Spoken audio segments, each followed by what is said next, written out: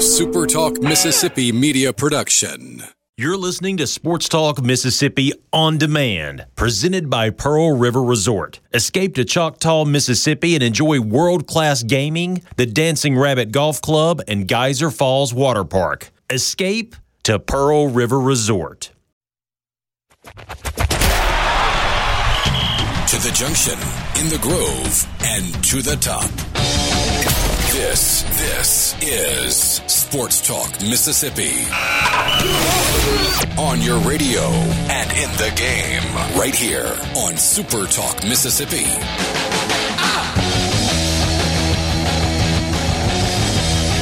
Hey, Monday afternoon, and it actually feels like a Monday. This feels like the first normal Monday in about 3 weeks, and we are glad to be sharing it with you. Sports Talk Mississippi, online at supertalk.fm. Thanks for joining us. Richard Cross, Michael Borky, Brian Haydad, and Brian Scott Rippey. And I think we've got a few things to talk about today. It's almost like the NFL's got this whole playoffs thing figured out. What a weekend. 2 games on Saturday, one in the afternoon, one on Saturday night, 2 games yesterday. Only one of which Michael Borky and Brian Haydad are interested in talking about, I think. Accurate? Oh, only one about happened. The Seahawks. Yeah, the Seahawks were great. Yeah, how about that DK Metcalf? Who? Well, he's proving guys wrong every day. Yeah. It's a good thing that Seattle didn't make decisions based on shuttle run times. Rippy and I were talking about this morning. That still is the most baffling reason that anybody fell in the draft. Because, well, it's 3-cone drill time. Yeah, but he's 6'3", 235 pounds. Why would you ever need him to run those little intermediate routes? Like, no team would ever ask him to do that. So why was that the detriment? That's like saying, you know what? I really like this defensive end, but he's not a good pass catcher. So I'm not going to draft him. Yeah, we talked with Deuce on, I guess it was Friday, and he talked about Michael Thomas's ability to play both positions, and maybe that's the reason that he's the best pass catcher in the game. He can line up on the outside. He can line up in the slot. They're not really asking that of DK Metcalf. They move him around. They line him up in some different spots, but that is not the primary responsibility for young DK Metcalf in the offense for Seattle. It seems to have worked out pretty well. A.J. Brown seems to have worked out pretty well despite a quiet game in the Titans' win over the New England Patriots. Did a dynasty come to an end? Hot takes coming up at 4 o'clock in winners and losers. Or something like that. It felt different, though, on Saturday night, didn't it? Felt awesome. For the resident Titans fan, Brian Scott Rippey. Yeah, I told Borky it was like the first time in my adult life that I've gotten to be like obnoxious meathead sports fan. I took full advantage. Prodding Saints fans, going just back stirring now. the pot. I believe my last statement to the numerous group texts to y'all, possibly at an establishment on the square, will not confirm or deny, was Richard got snipped by Dr. Harden and we snipped Belichick. So that will be my only statement on the matter, and any other inquiries can be referred to my lawyer, Brian Haydad. I was just disappointed to learn that you guys were not all huddled around your televisions watching that epic overtime battle between SMU and Vanderbilt on Saturday night in Nashville. Who won that game? Playing opposite the Titans and the Patriots. Without listening, you called a better game than Booger. Thanks. Thanks. I appreciate that.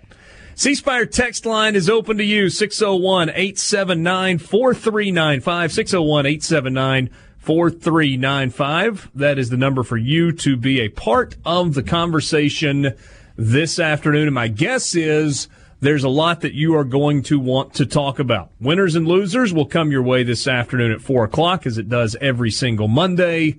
There'll be some local flavor. There will be some NFL flavor in that. And a few other things. Mississippi State's coaching search has now moved to day... Did that all come down on 4. Friday? This is day Thursday? 4. I'll call it 4. Yeah, it happened on Thursday because Mississippi State had a women's basketball that name. So Friday, Saturday, Sunday, Monday. We're into the 4th day. Although technically I guess it began last Thursday, as John Cohen told us he was leaving immediately and getting on the trail for the coaching search on Thursday afternoon. We'll get into that in just a couple of minutes with you. Reaction from Southern Miss's bowl game on Saturday. Kind of weird for that game to be played as late as it was, right? Not late in the day, but so far after all of the other bowl games. It was quite the opposite. It was like abnormally early in the day. Yeah. No, I understand that, but I'm talking about in terms of on the calendar. And then you got another one tonight that is of great interest, I would imagine, to some Mississippi State people. Probably not the game itself, but what happens after it. But it is kind of weird. It feels like the title game should be tonight. The Lending Tree Bowl coming your way from Mobile tonight. And that is the final game other than the national championship game of the season. That one kicks off at 6:30. It is on your television on ESPN. The Louisiana Ragin' Cajuns and the Miami of Ohio football team. Wait, the Red Hawks? Is that right? That's correct. The Red Hawks. Correct. Yeah. Make them the Skyhawks. And if you're wanting to do a pick of the day, the Miami of Ohio Red Hawks are basically bad at everything. The fact that they made a bowl is remarkable because offensively they are 90 or worse in most every category. 8-5 though. They didn't just sneak in. It's remarkable. They kicked the door down, Borky. Wait, 8-5. Then they played in their conference title game? If I will click on this link, I can give you the answer to that. Beat Central Michigan? Yeah, Jim McElwain's Chippewas, who are down a quarterback because he juiced, just like Will Grier. There you go. Borky out swinging on Monday.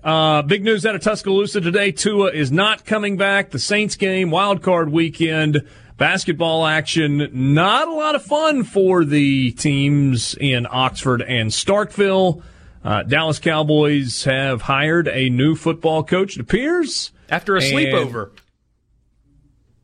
Do what? Wait, you didn't see this story, Richard? Yes. So Mike McCarthy, the new Cowboys coach, agreed to become the Cowboys' new coach after he slept over at Jerry Jones's house last night. Here's a direct report. This is from Adam Schefter, okay?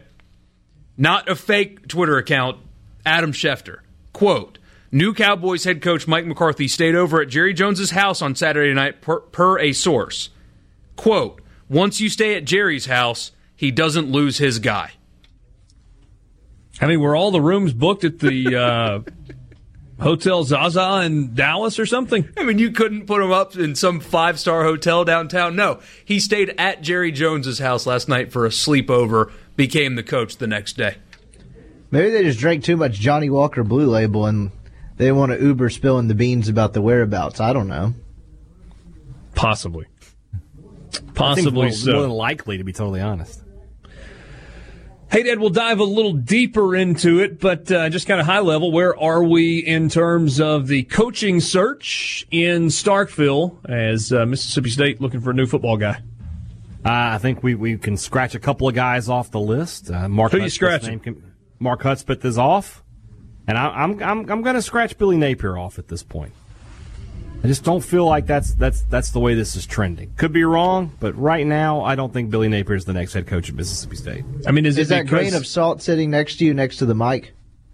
It's a whole shaker. You calm down over there, sir. Calm down.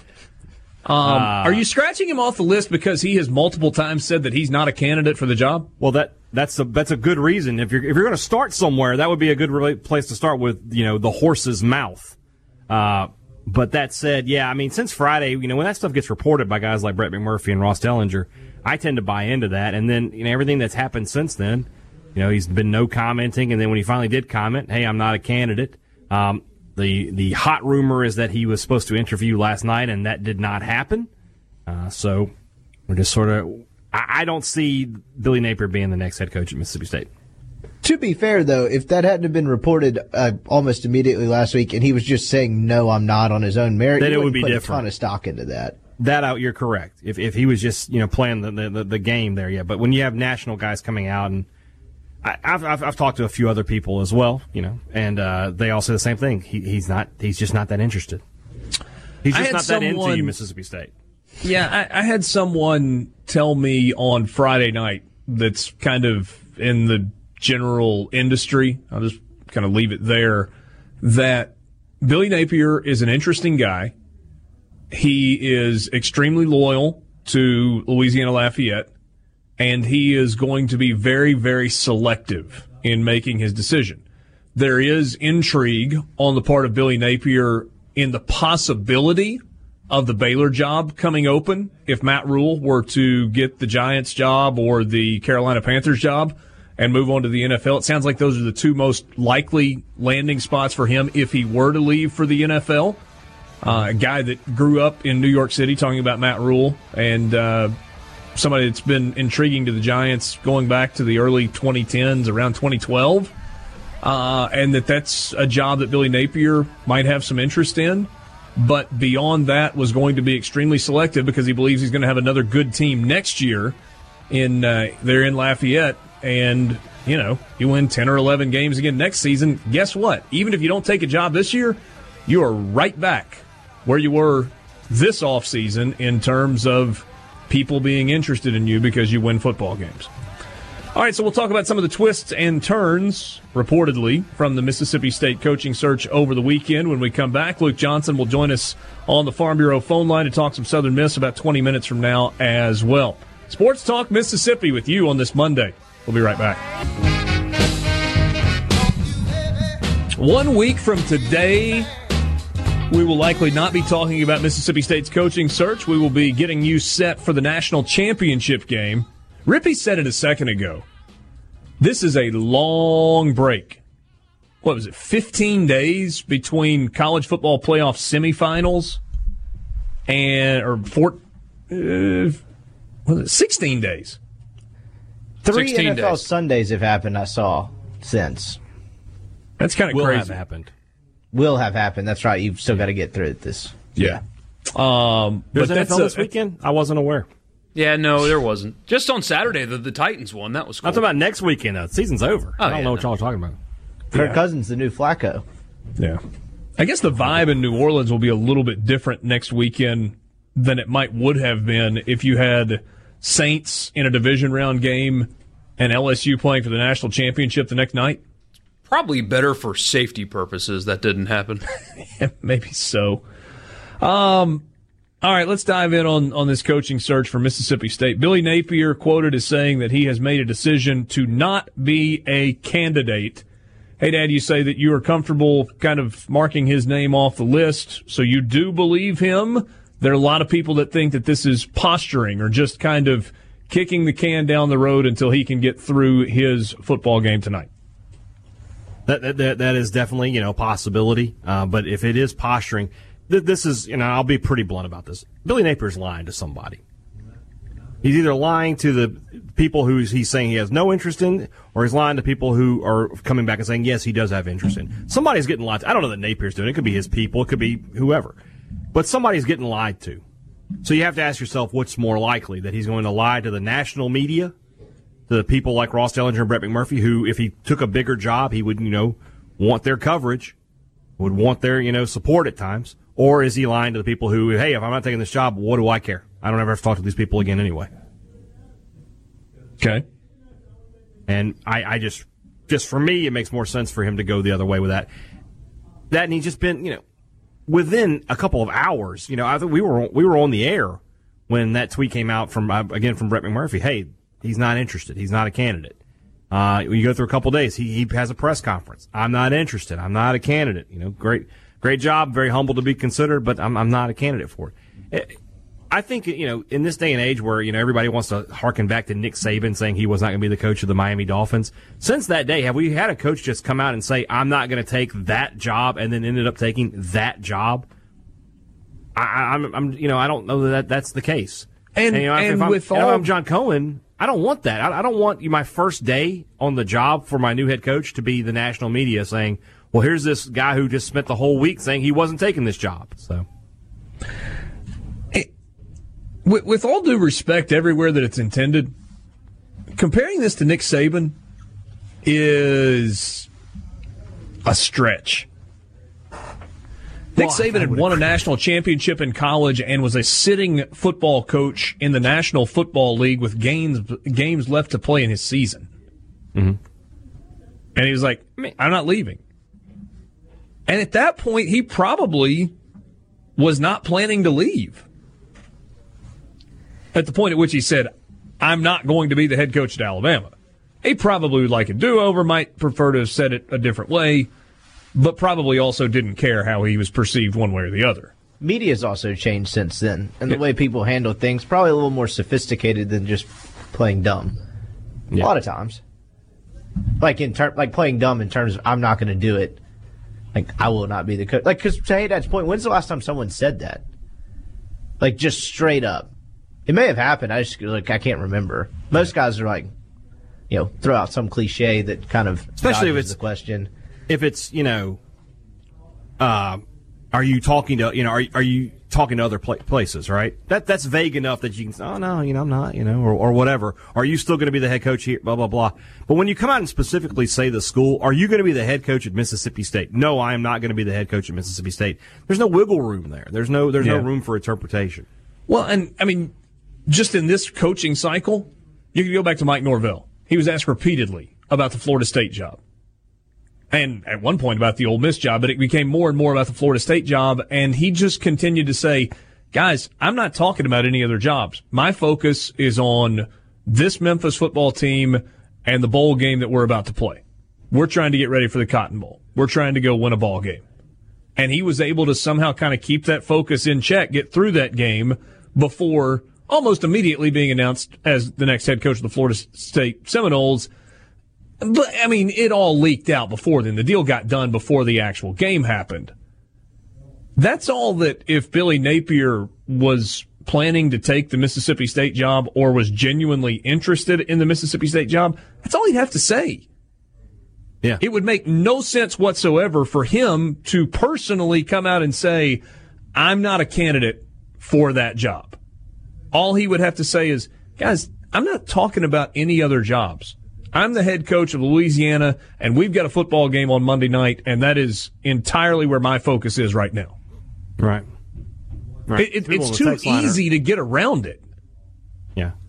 Some people on the text line here from the 662 saying Dan Mullen said he was not going. He was going back to Florida, or didn't Mullen say he wasn't taking the Tennessee or the Florida job? No. He was just asked, "Are you staying at Mississippi State?" Or he that's what he always made his answer. I'm happy here at Mississippi State, not looking for other jobs. That's not nailing him down and saying, "Are you taking the Florida job?" No, nobody asked that question. So, okay, let me back up for a second. Well, because with Dan, it was never one job. Let me correct myself real quick though. Mike Norvell did not coach in the Cotton Bowl. Thank you for saying that. His focus was on the conference championship game. Right. And he said he wasn't making a decision until after that. They got through the conference championship game, won that game, and then he was announced the next morning, the following Sunday morning, officially, or maybe it was even Saturday night where he was announced. It certainly got out before then that he was going to be named the head coach. And then it was Ryan Silverfield. Silverfield? Is that right? Yeah. I think it's Silverfield. That was given the job and coached Memphis in the Cotton Bowl. Thank you. Jason says Tom Herman did it about the Texas job when he was at Houston. Incorrect. Okay. He was asked a general question, are you going to be the head coach of Houston next year? And he said yes. Was not asked, are you going to be the coach at Texas? Yeah. So, if not Billy Napier, Joe Judge's name has gotten a ton of discussion, some momentum. A lot of people feel like maybe that's the direction this is headed. If you're not familiar with that name, if you haven't been following this coaching search with, every tittle of information that comes out, currently the special teams coach, coordinator, and this year worked with wide receivers for the New England Patriots, working on a PhD from Mississippi State, previously worked at Mississippi State under Sylvester Croom, also spent some time with Nick Saban, has been with the New England Patriots for the better part of a decade, and his wife is a former Mississippi State soccer player. Is he now the odds-on favorite to be the coach? I wouldn't say he's the odds-on favorite, but he's the hot name today. definitely has the Twitter sphere and the rumor mill circulating. He's interesting. His resume is so interesting because he's never been a coordinator of any kind. So he's never called plays. But I mean, when you talk about State having these discipline issues, and we kept talking about culture a lot in the past few days, and this guy's been with Saban and Belichick. I think that's sort of that's a good start for if you want to fix your culture. Those are two guys who might have an idea of how to do it. With him, it would all be about the kind of staff he could put together, and there have been some big names rumored, in the assistant coaching ranks, big names rumored to be potentially willing to come on board if he gets the job. But that said, it feels like another risk. It feels even more risky than you were with Moorhead. But at the same time, it sort of feels like that's sort of the Cohen MO, right? Cohen hasn't gone out and gotten the obvious choice in any of his coaching searches yet. So that could be something to consider. But for me, I think Joe Judge right now he's the slight favorite. He's definitely the hot name. But we'll see how the search continues. I don't know that he's the guy. Ross Dellinger just reported that Gene Chizik is no longer a candidate for the Mississippi State job. Oh, darn. Did you hear that noise? That was the sigh of relief from every Mississippi State fan. I don't know if you could hear it. I heard it. Nobody wanted that to happen. That would have been the worst-case scenario. Nothing against Chizik. I'm sure he's a nice enough guy, but you talk about not exciting anybody, unless he's somehow bringing Cam Newton back with him. Todd Grantham, defensive coordinator at Florida, spent time as defensive coordinator at Mississippi State. A year, a couple of years? It was 1 year, 2017. Right? Mullins last 2017 year, yeah. Under Dan Mullen. Has a lot of support from the players currently on the team. You're seeing a lot of Todd Grantham from current MSU players, and would definitely bring that hard edge and discipline that John Cohen was talking about on Friday. I was thinking a lot about the decision that John Cohen has got to make here.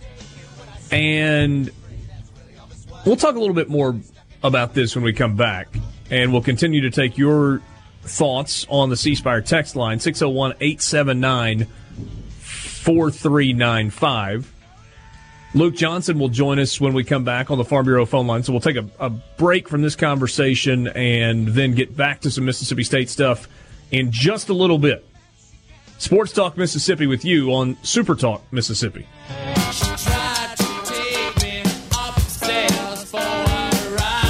Sports Talk Mississippi with you Monday afternoon. Let's go to the Farm Bureau phone line. Check out favorites.com and go with the home team. Luke Johnson joins us, co-host of the Eagle Hour on Super Talk Hattiesburg and Super Talk Laurel. Luke, the hope after the weekend was that Southern Miss fans were going to, in terms of football, have something to smile about going into the offseason. Met up with Tulane on Saturday, and in hindsight, not a whole lot to smile about when this one was said and done. Not at all. There was a lot to smile about after the first quarter. Eagles went down on two different offensive drives and scored. Jack Abraham hit Quez Watkins, 44-yard touchdown pass, and then Jack ran one in. And then after that, it was just all green wave. Second quarter, the defense played pretty well in the first half. The second quarter held them to 2 field goals inside the Golden Eagle 20-yard line. But, man, the third quarter, it was all about adjustments. Golden Eagles really didn't make any. Tulane scored 24 points in the third quarter, and that was really it. And that's how you got to 30-13. It was extremely frustrating for Golden Eagle fans to see a team start so hot and really not do much, especially in the second half, the rest of the game. 13-0, 13-6 at the half, 24 unanswered in the third quarter, and then nobody scored in the fourth quarter. 30-13, the final. Southern Miss finishes the year 7-6, same record for Tulane, 7-6 when it was all said and done. Saw both quarterbacks play, or two quarterbacks play in the game. Jack Abraham, 17 of 23, 167, a touchdown, no picks. Tate Watley played in the game. He was 9 of 22 for 134. Does that mean anything going into 2020 that both of those guys played that much? Well, Tate came in because Jack got hit late in the second quarter and had a bruised shoulder right before half. He came out at the second half, tried to throw the ball some, so they were kind of forced to go to Tate Watley. A lot of Golden Eagle fans wanted to see Tate Watley play because of some of the things he did as a true freshman. He threw a bad pick, throwing back across his body in the third quarter, and that's where the game started getting out of hand.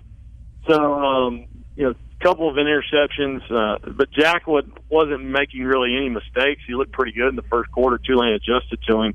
Yeah, I mean, I still think it's Jack Abraham's job to lose, and that's the way it'll start in the spring. But now when you throw Jaden Johnson, who's a very good, a true freshman quarterback, you see what he's got.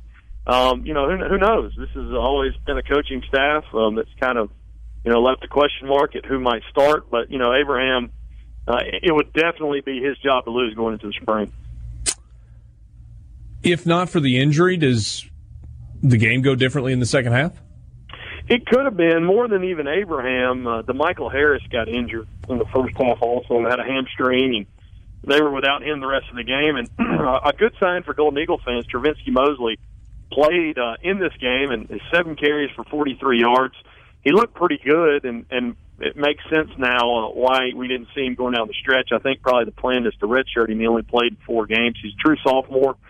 So what they were able to do was to put DeMichael Harris in the slot position, put him in the backfield also, and they just lost that dimension when D-Mike went down, and unfortunately that was his last game in the black and gold. So they lost. You lose a burner like Harris, and then you lose Jack Abraham, and so Watley gets thrown in right in the middle, and he hadn't played much. He played more than as a true freshman than he did this entire year.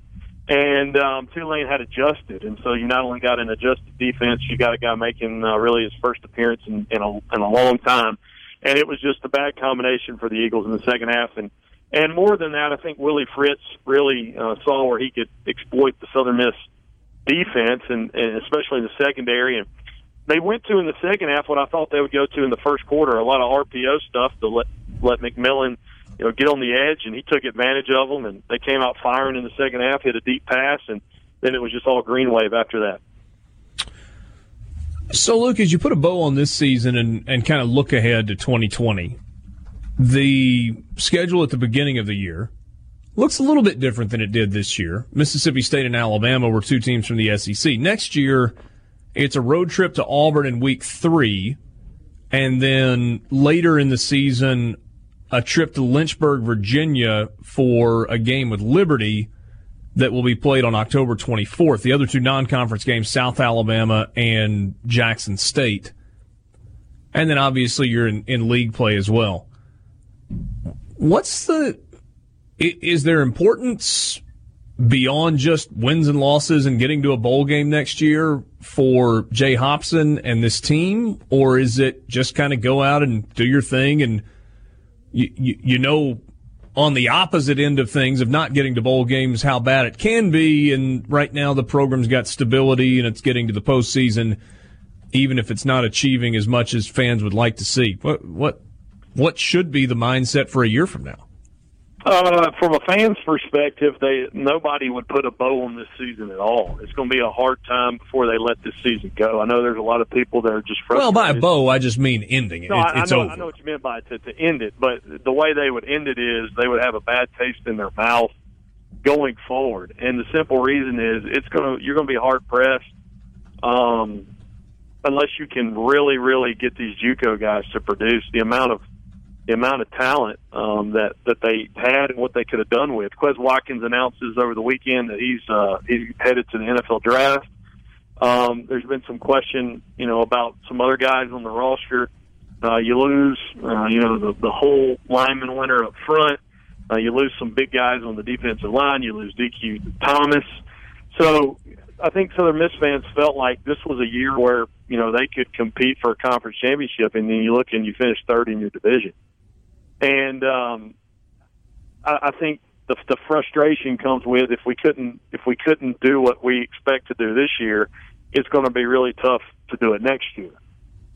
You do have a senior quarterback who will be a 3-year starter, and maybe you get some to fill in a few holes at the wide receiver position. But it's going to take Golden Eagle fans.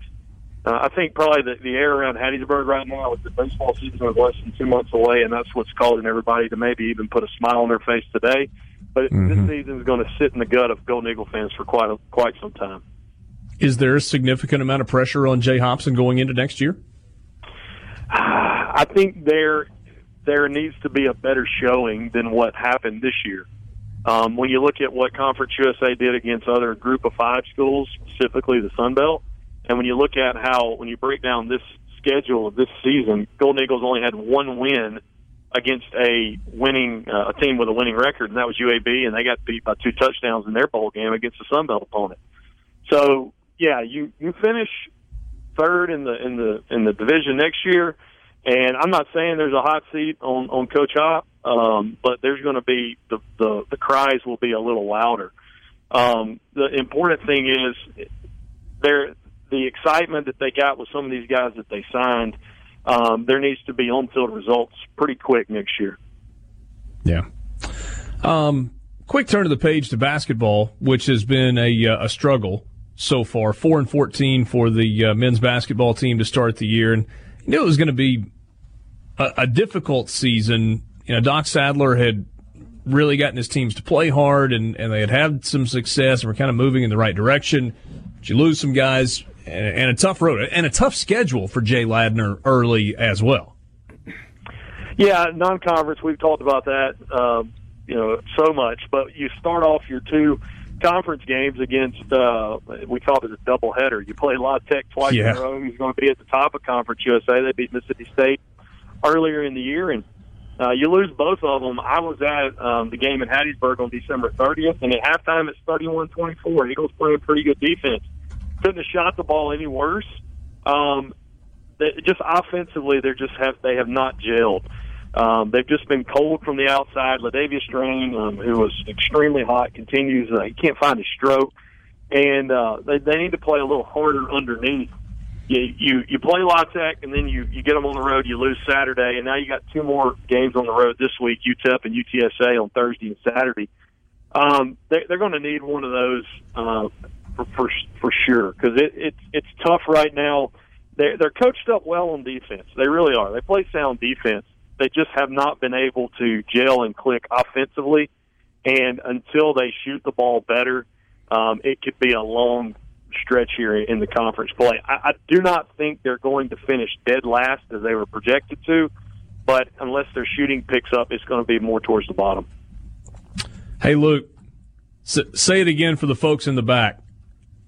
1 month and 8 days until baseball opens at Pete Taylor Park. We talked to Scott Berry today, and that new surface is being put down. He is just so excited about it.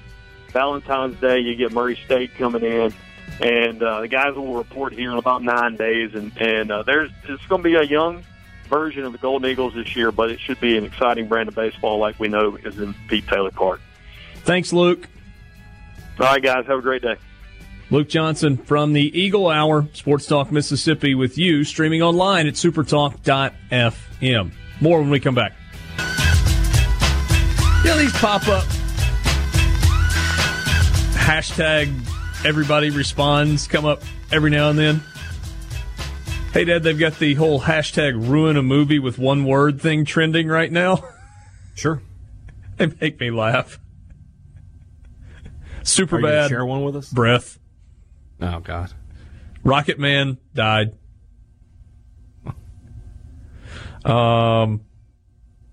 were a couple of good ones I saw. Finding Nemo's body. Portrait of a lady on fire patrol. Magic marker Mike. Tax Return of the Jedi. Once Upon a Time in Dollywood. Oh, me. Anyway. You didn't think those were very funny, did you? Hey, Dad. They're not great. Saturday Night Dang Fever. Pillow Fight Club. That one's funny. The Lion King Kong. These are cracking me up. I'm glad you said this. Guardians of the Samsung Galaxy.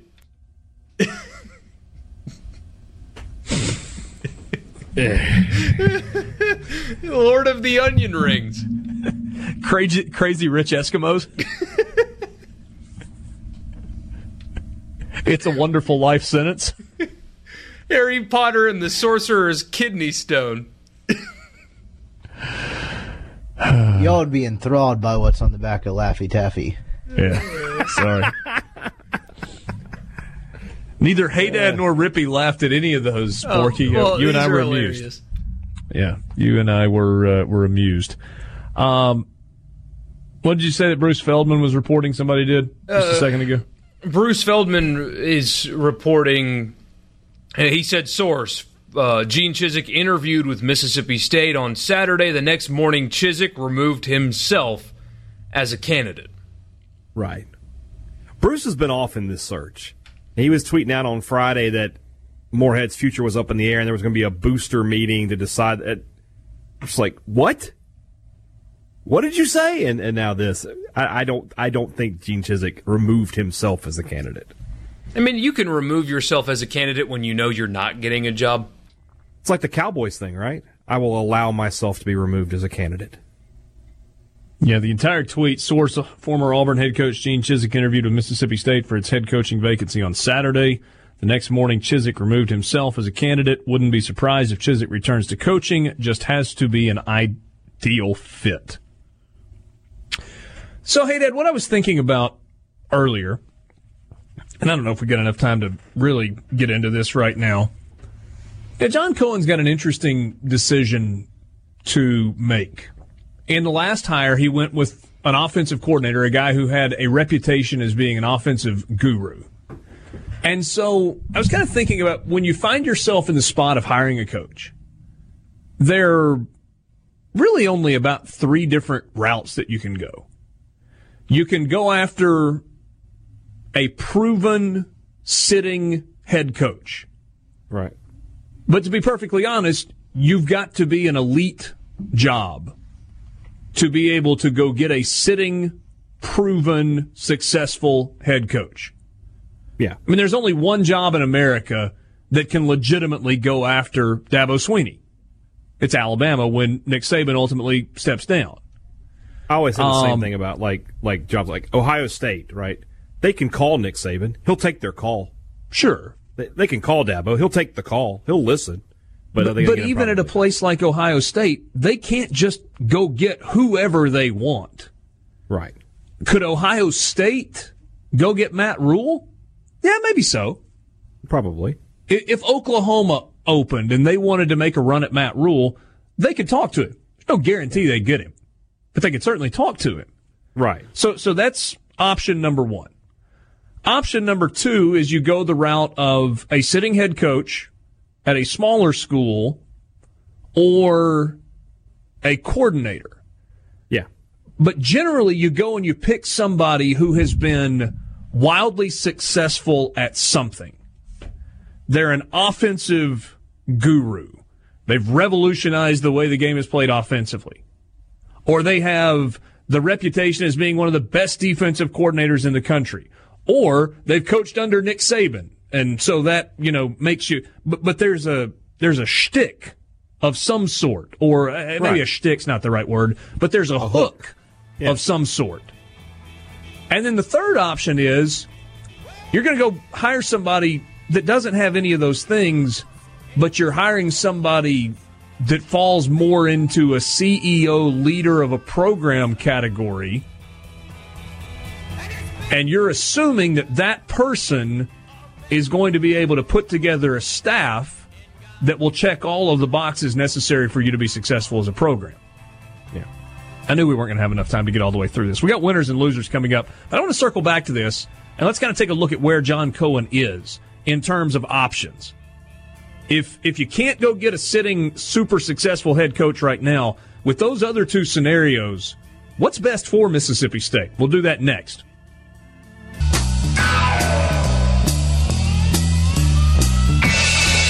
4 o'clock hour with you, Sports Talk Mississippi, Monday afternoon, January the 6th. Richard Cross, Michael Borky, Brian Haydad, and Brian Scott Rippey. C Spire text line is open to you, 601-879-4395, 601-879-4395. There's something that's still relatively new at C Spire, and for a limited time, you can save some money. But we're not talking about a phone. You've already got a phone, probably. And if you already have a phone from C Spire, this offer is especially for you. Experience health care on call with the C Spire Health app. Start by going to the App Store or Google Play and downloading the C Spire Health app. And then the next time you get a cold, or you think you might have the flu, or a little bit of a sinus infection, or a headache that you can't kick, or something that's not terribly serious, but you need to go to the doctor's office for it, or at least you think you need to go to the doctor's office, well, skip the waiting room and get treated by a clinician from UMMC from your phone from anywhere in Mississippi. Normally, one of these telehealth visits, C Spire Health visits, would cost you $59. But C Spire wants you to try this. They want you to check it out. And so for a limited time, for just $29, which is probably less than your current copay with your insurance provider, if you have insurance, just $29. If you are a C Spire customer, you can visit with a UMMC clinician. Not only can they talk to you about what your issues are, if needed, they can send a prescription to your pharmacy, or you just go and pick it up. Avoid the waiting room, avoid the doctor's office. Learn more at cspirehealth.com. All right, hey, Dan, let's circle back to where we were just before the break. I kind of said 3 categories when you're hiring a head coach. You can go get a sitting head coach that's proven and is wildly successful. It's really, really hard to do that. It's really hard to do that even for elite blue blood programs. Look most recently at Ohio State, hiring from within. They hired Ryan Day. What did Oklahoma do a couple of years ago? They hired Lincoln Riley, already on staff. So you've got big, super duper blue blood programs saying, we're not going anywhere. We believe we've got guys. These are special jobs, and we think we've got special people. So it's hard to go get a sitting head coach that's really successful and get him to come. The next option is to go hire either a coach that is at a lower level of Division I, maybe at a smaller conference that's been really successful, or 1AA coach, FCS coach if you want to do that, or get a coordinator, offensive coordinator that's a guru, defensive coordinator that's considered to be elite. And then the third option is you go, I hate the phrase outside the box, but a little bit of outside the normal thinking, and you go hire somebody that you think is a great leader for the program overall. Maybe they're not a hotshot coordinator or a sitting Power 5 or Group of 5 head coach or an FCS head coach that's won national championships. But there's somebody that you believe in because you think they'll be able to put together a good staff, and you've decided it's time to get more of a CEO type for the program. So as John Cohen evaluates those options, I think we can all look and say, okay, the sitting Power 5 head coach where you're going to have to go pay him $5, $6, $7 million a year to get him to come to your place, that's not going to happen. So scratch that one off. Right. So given the other two scenarios, what do you think John Cohen is evaluating? All I can think, Richard, right this second is that last description you gave with Sylvester Croom. Oh, why would you do that to me? I think he's leaning more towards the CEO, the leader of men type. Okay. Because when you look at the names on some of the names on this list, now he's looked at a couple of Group of 5 head coaches. Obviously, Billy Napier, Troy Calhoun seems to have gotten an interview. Jeff Monken seems to have gotten an interview. But Calhoun and Monken being at service academies, I tend to think I would almost put those guys in the third category as opposed to the second. Yeah, well, especially since when you think about the offense they currently run, unlikely that's the offense they would run if they were to be hired at Mississippi State. So they would have to go out and get that good staff and get a top-notch offensive coordinator. So, I mean, you combine those two names with Joe Judge, with Gene Chizik, who we know is interviewed.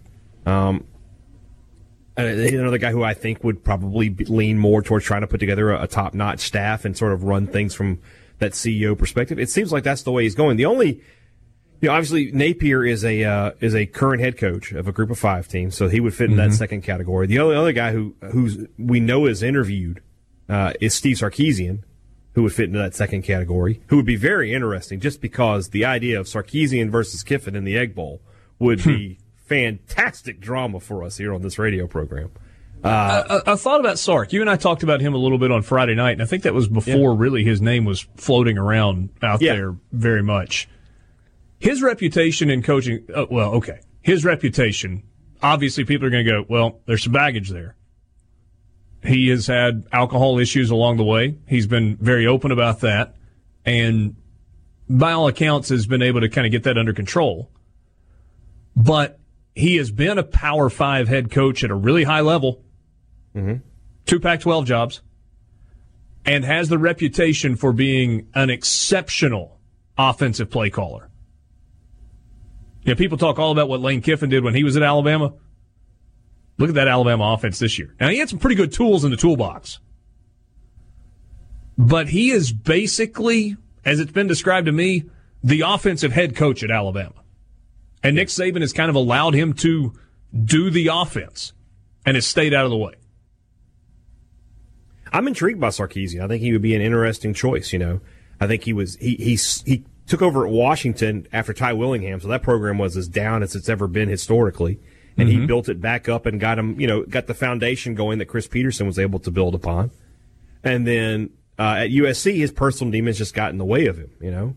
And if he's gotten those under control, obviously, I mean, he's obviously a good coach. You know, he's been at top programs, been in the NFL, and understands offense in this day and age of college football. I think he'd be a good hire.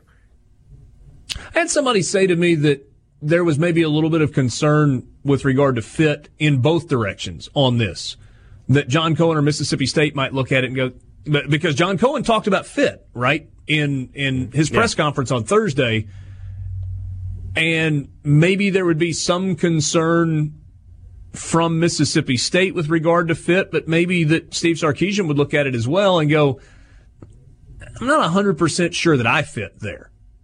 Right. And I get both sides of that, to be totally honest with you. You know, a guy who's spent most of his coaching career out there on the West Coast will be a great fit for him. I get that. But at the same time, I don't know that Starkville's that drastically different than Tuscaloosa. True. It's not. I mean, Tuscaloosa's a bigger town with more bars and restaurants. I would say that the fit is more likely to be the problem for Sarkisian than I think it would be for Cohen. Because I think Cohen, at the end of the day, is willing, if he feels like he's got a coach who can win and can fix the disciplinary issues that are on this team, then that's what the fit is. The fit is finding a winner who can, you know, crack down on the problems you're having right now. That's the fit. You didn't have that with Joe Moorhead, I don't think. So, but I think Sarkisian would look at, and honestly, with what Sarkisian likes to do offensively, he would look at that MSU roster and go, where are the receivers? And he might not be as willing to show up. Yeah. So we get back to Joe Judge, which is a name that a lot of people have talked about. You know, there are folks that say, "Oh, this is leading candidate at this point." I don't know if I've seen anybody tweet that it's a done deal yet, but I haven't seen there's a phrase that's triggering me these days. I don't like to use the word triggered because I feel like that's sort of, not my brand, but he gone, I can't take that anymore. It's going back to before the Egg Bowl where Moorhead, he gone, I was losing it, seeing that over and over again. So that's my phrase right now.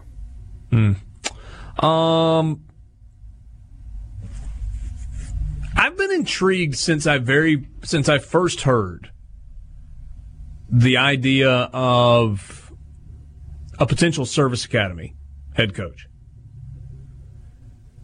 Because really right now, all three service academies, well, the three that we think of primarily, Army, Navy, Air Force, are better than they've been collectively at the same time in a really long time.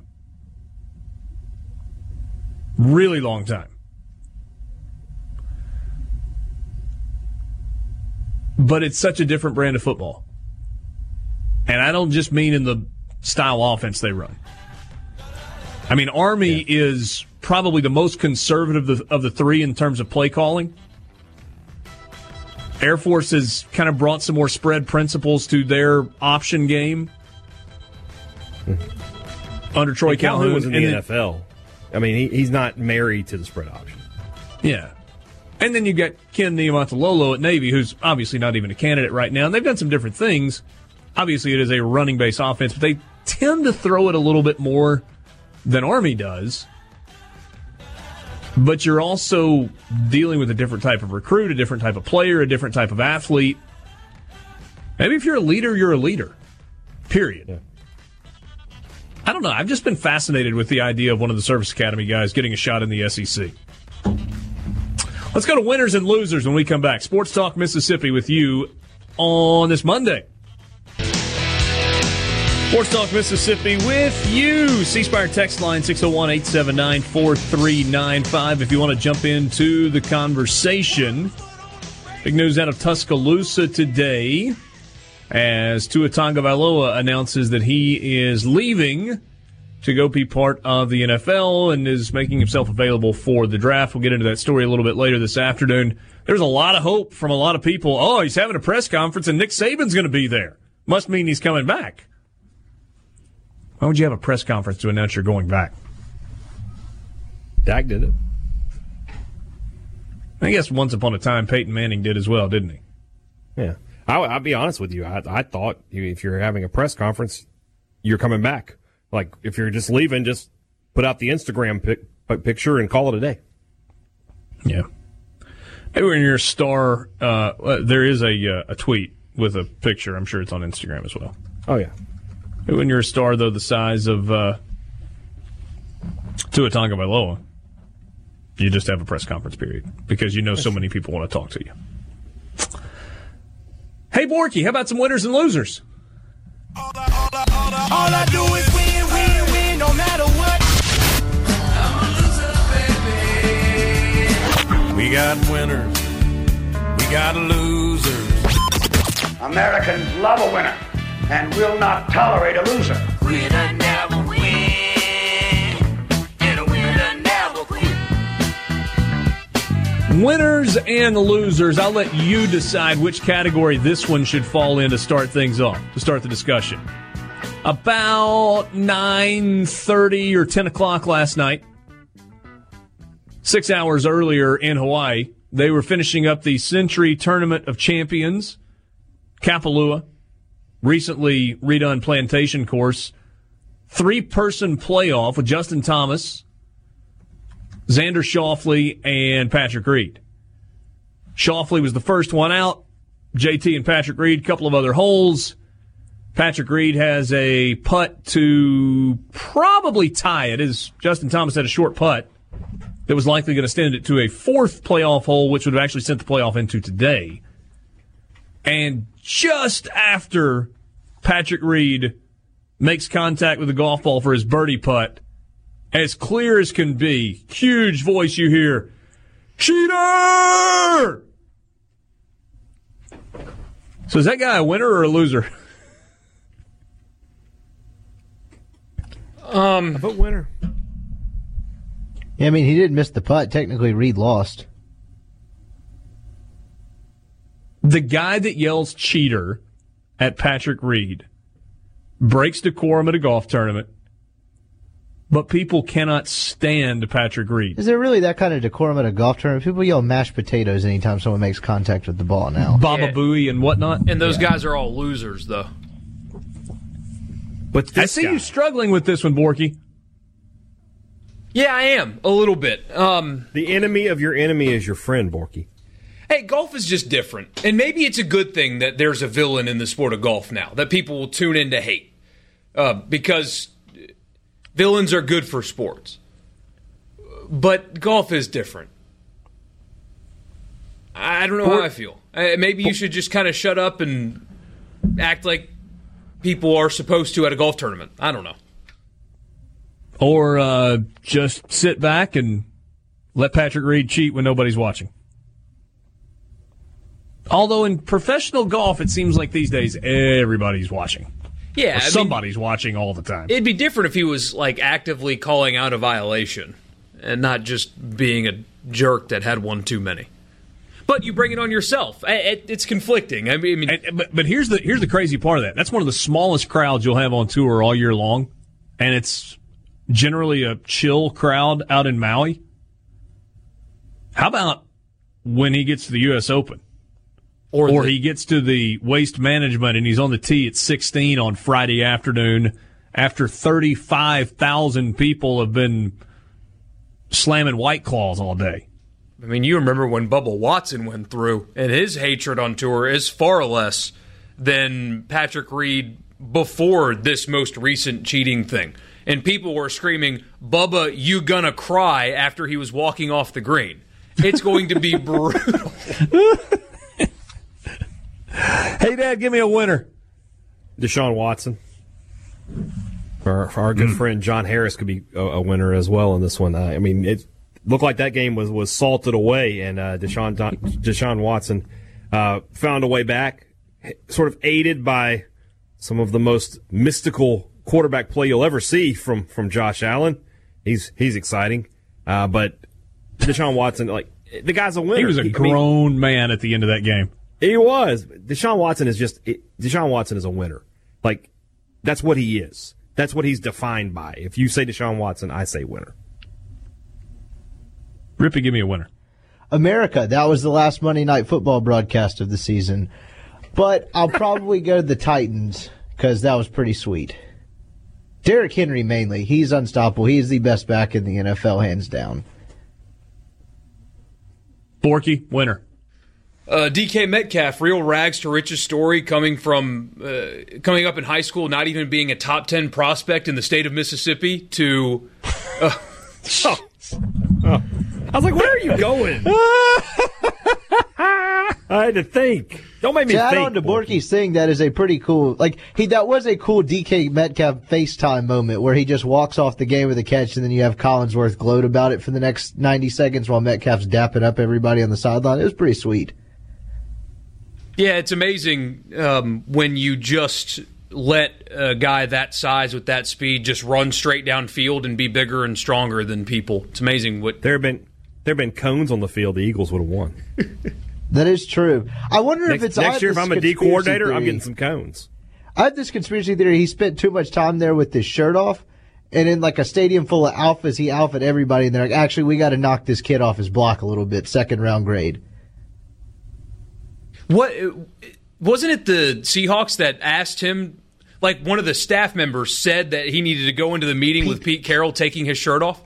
Pete Carroll, I believe, asked him to take his shirt off, or maybe that's what it was, and then Pete ripped his shirt off too. Yeah, when DK walked in without his shirt on, Pete was like, "All right," and took his off too. You got it. I do appreciate the take on this, though, that he fell to the perfect team. I was like, obviously, I get the first half of that because he's playing with Russell Wilson, who wouldn't want to do that, but they use him the right way. It's like, what other way are you going to use DK Metcalf? He's larger than everyone. Throw him up the ball. What other way are you going to use that guy? It is kind of like, I'm not comparing him to Calvin Johnson, but the way he goes up, it is kind of Megatron-like. You know, the thing that is cool to me is he was knocked for, this guy never had to run routes. And he was always injured. So he's gone out and he's played in every game. He's worked. There's a video that the Seattle Seahawks have put out on their official Twitter today that's basically everybody talking about DK Metcalf from yesterday. Teammates, including Russell Wilson, Pete Carroll, defensive guys, offensive guys. Tom Luganville in there? Tom Luganville was not in there. And they were all talking about his work ethic. They said from the day that he's joined the franchise, it has been nothing but acting and working like a pro, and he's the guy that stays after every practice and on off days is there catching tennis balls, working on his craft. It's pretty cool. Is that surprising, considering who his dad is? I mean, he had to tell him, hey, this is how it's going to be. Yeah, I think there's something to that, hey, Dad, that, some guys, I mean, not everybody that goes to the NFL has a dad that played in the NFL. Yeah. But you would think that there were some conversations about what it's like to be a pro, how you become not an NFL player, but a pro player in the NFL. Yeah. And some guys never figure that out. Yeah. I mean, you could make the argument that Dez Bryant, who's one of the most uniquely talented guys that's been in the NFL in the last decade and a half, never figured out how to be a professional. Antonio Brown. He's just an athletic dude. Antonio Brown, great example. Great example. He's more worried about look at me than, you know what, I'm going to force you to look at me because of what I do on the field. But that's how he started. He was, 5th, 6th round pick? That's true. Yeah. It's just, it changes sometimes with, I guess, fame. Because Antonio Brown's, big thing was, his work ethic was just insanity. But now he's kind of just gone off the reservation. Yeah, we didn't talk about it last week. just because there was so much going on, but when he went to work out in New Orleans, they specifically told him, come alone, do not bring an entourage. Come by yourself. He shows up with an entourage and a film crew. And then said the Saints were pulling a publicity stunt. Yeah. The guy that brings the camera crew is telling the other people that they're the ones in this for the publicity. And I think the Saints said after the fact, look, we're just doing kind of some due diligence. This is what we do. We continue to look at guys to evaluate to potentially add to our roster. And the best way to do that is to have them work out for us at our place. They were just doing it, and he was a name out there. And I think he was one of 4 or 5 guys they brought in. What did you say, Borky? He ruined it? And he ruined it. It's unbelievable. We'll get to some losers when we come back. Also, your winners and losers on the C Spire text line, 601-879-4395. I gave you a bunch of winners. How about some losers from the weekend? I'm going to begin. You guys may want to add to this as Saints fans. But as I was watching the end of that game yesterday, Saints got a stop on third down with about 2:56. It was 2:46. I think it was about 2:46 left in the ballgame. And they had 2 timeouts remaining at that point. And so if you're doing kind of the game management math, you go 2 timeouts. That means we've got 4 clock stoppages in addition to getting out of bounds. So you've got your 2 timeouts, you've got the 2-minute warning, and you have the change of possession.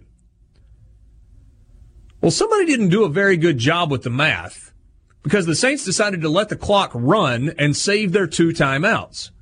So the clock goes from 2:46 or 2:41, whatever it was, 40-second clock starts.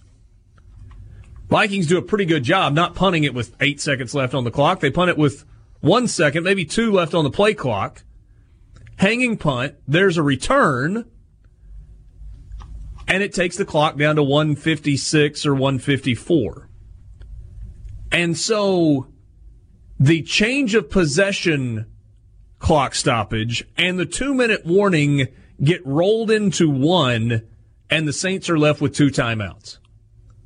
And as a result, had to scramble at the end, couldn't run a couple of extra plays, had to kick a field goal to send it to overtime, where ultimately they lose. Well, how is it possible that coaches are so bad managing end-of-game clock situations at every level? The most egregious part about it was the eating the last time out. He took the last time out into overtime and allowed 10 seconds to run off instead of taking a shot at the end zone. They could have taken the time out, and they would have had 21 seconds left instead of 11 seconds. Even if you get tackled in bounds, it's enough time to get up and spike it. Yes. But this could extend to all NFL coaches this weekend. There was horrible clock management in virtually every game. But my question is why? Why is it so bad at every single level of football? It's not that difficult. Got a lot going on. I don't know. If I knew the answer to that, I'd make a lot more money. But that's not true, hey, Dad. You and I know the answer to that. We're able to sit there and watch it. No, what I'm saying is, if I knew the answer to why coaches aren't good at it, and I could tell them and get them to fix it, I could make money as a consultant. Wait till you see Andy Reid play next weekend. Woo! What other losers? Borky? Takesman, Danny Kanell, basically every Fox Sports radio host at this point, save Cowherd, about Carson Wentz. He is injury prone and has been, and that's a knock on his career, but getting knocked out of the game yesterday the way he did is not reason for you to pile on his injury history. A 280-pound man hit him with his helmet in the back of the head, and that's why he was out of the game. That is not a sign of him being injury prone or not tough enough for the NFL or whatever those idiots who probably have CTE themselves said. That's just an unfortunate thing that happened to a guy that would have happened to every single quarterback or player in the league if they were in that position. As I mentioned to Borky this morning, Kanell probably had that arrow and was sharpening it all week. Like, someone could have brought a sledgehammer off the sideline and hit Carson in the ankle with it, and he would have been, not that durable. Hey, Dad, give me a loser. You already took mine. I was going to talk about Saints clock management. Much to to Brian Scott Rippey's joy, the loser is Tom Brady and the New England Patriots. I'm not going to step out on the dynasty is over. I don't know what Tom Brady's next move is going to be, but that franchise is clearly going to look different than it looked on Saturday. It has to. Somebody made the point on Twitter, I forget who said it, but the days of surrounding Tom Brady with a bunch of plumbers is over. You've got to go out and get some talent. You've got to go out and start spending a little bit more money beyond Brady and beyond the defense. You've got to put some guys out there. So, I was looking forward to a Brady Breeze Super Bowl. I thought that was what we were going to get. Instead, we're not going to get either one of those guys. So maybe a winner is the new era of quarterback in the NFL. Those guys will have a chance to shine now. Rippy? I don't mean to pile on, but the Saints just in general, you lost to Kirk Cousins. I mean, there was no way on earth the Saints should have lost that game yesterday. It shouldn't have exactly been that close. Cousins played pretty well to his credit, and for a guy that takes more internet crap than most people, and kind of the guy that everyone loves to pile on, like, good grief. Oh, it was two costly turnovers. Why do you cut me, Rippy? I've always been loyal. I feel robbed of Saints Niners, I guess is why I'm salty about this. I wanted a second rematch. Have you guys noticed that the playoffs AFC side versus NFC side in terms of quarterbacks, it's a battle of quarterbacks that have gotten paid versus quarterbacks that are about to get paid? In terms of salary cap hit for the 2019-20 year, Lamar Jackson, $2.2 million. Deshaun Watson, $3.8 million. Pat Mahomes, $4.5 million. Ryan Tannehill, $2.2 million. That's on the AFC side. NFC side cap hit, Garoppolo, 19.9. Russell Wilson, 26.3. Cousins, $29 million. And Rodgers, $29.4 million. On the flip side of this, though, if you're the Saints and that onside kick in that Super Bowl doesn't go your way, doesn't this become an impossible career for Drew Brees to quantify? I mean, he's now like 8-8 in the playoffs. Like, this would be one, if I were a Saints fan, this would make me mad instead of, like, sad. Like, I mean, well, and then you add to it that, once again, we're going to, and I'm not going to harp on it because I feel like the Saints gave the game away, but the last play of the game is pretty obvious offensive pass interference. You changed the rule to have a look at that. Nope, we're not even going to have a look at it. It's just a final. They need to kill that rule in the offseason. The last 3 years, the way, I mean, they've lost, basically they've gotten walked off 3 years in a row almost. Yeah. But it's like when I was listening to Bill Simmons talk about it earlier, it's like once you win a Super Bowl, you get this immunity pass. But is there any part of like Saints people that after this run ends, whenever it doesn't end, it's going to be like, that was it? Well, Peyton deserves. I think Sean, the entire criticism, and Drew Brees throwing into double coverage, doing 2-minute drill at the end of the first half. That interception was inexcusable. Awful. And then you got to protect the football better on the fumble. Mm-hmm. You need a field goal there. You don't have to make a crazy play. I mean, but that happens sometimes. The third down play calling was a mystery, and the clock management was a mystery. I mean, that is. For as good as he is and for as good of a season as they had offensively, it's almost kind of becoming his brand, isn't it? Because that's coaching yesterday. Especially third down play calling was coaching yesterday. Some of your winners and losers on the C Spire text line. David in Socher says, loser, the Superdome. It's going to be imploded after the Super Bowl championship Saints lost, followed by LSU's defeat in the same building. There will be days of mourning in Louisiana. So he's predicting Clemson to win it all and says it's the Superdome's fault. Some guy. George in West Point going political. He says, loser, the Iranian General Soleimani, that got taken out by Trump, and the winner is Trump. Well, that's a complicated story. Tune in Jeff, on my winners list. Say what? Tune in to Paul Gallo at 6 a.m. George had a pretty good one before that. Said, what about the Pope slapping that woman? Winner or loser?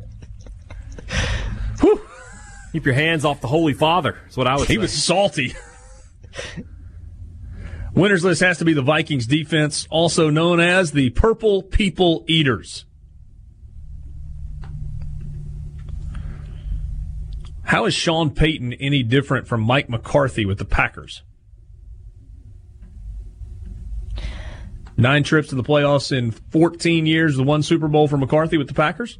That's not completely fair. He's a little more innovative, and those offenses have been much better. Like some people like to say McCarthy ruined Rodgers' prime. Not the same situation, but and McCarthy tailed off. I mean, the Saints did go 13-3. Yeah, the Saints and the window it's closing, but it's still there for another year. They can get back next year. Here's one that says, loser, Brady pick 6 to end a career. Nah, his career's not over. Winner DK saying, yes, ma'am, to the interviewer was priceless in the postgame. God bless Mississippi. Somebody says Breeze may be like Jim Kelly in history's eyes. Not even close. No, he's got a Super Bowl. Yeah, you got one. He's got one. And every meaningful passing. I mean, never mind. Yeah, no. Not close. Drew Brees would definitely be the victim of some take spin about the clutch gene and give it, 10 years? True, but I mean... Yeah, when Patrick Mahomes is retiring or something. Yeah. That's exactly what it'll be. I mean, it's not his fault that Marcus Williams makes the worst tackle, tries to make the worst tackle of all time. It's not really his fault that the refs can't call the blatant pass interference. Now, yesterday, you can put that on him. That was a bad one, but... for the most part, it hasn't been his fault that the Saints have lost. Here's you've never played the game, so you don't really get to say this. The missed field goal in the first half and the Breeze fumble lost the game, not coaching, which none of you have ever done. Peyton and Breeze won 8 more playoff games than most. Hey, buddy, have you ever hosted a sports talk radio show? Don't you tell us what we can and can't do. It's the worst argument ever. Come on now. If you can't look at the way Sean Payton managed the clock at the end of that game. Better not catch this guy complaining about his steak at the restaurant if he's never been a chef. Well, that and Payton himself said he called a bad game, so...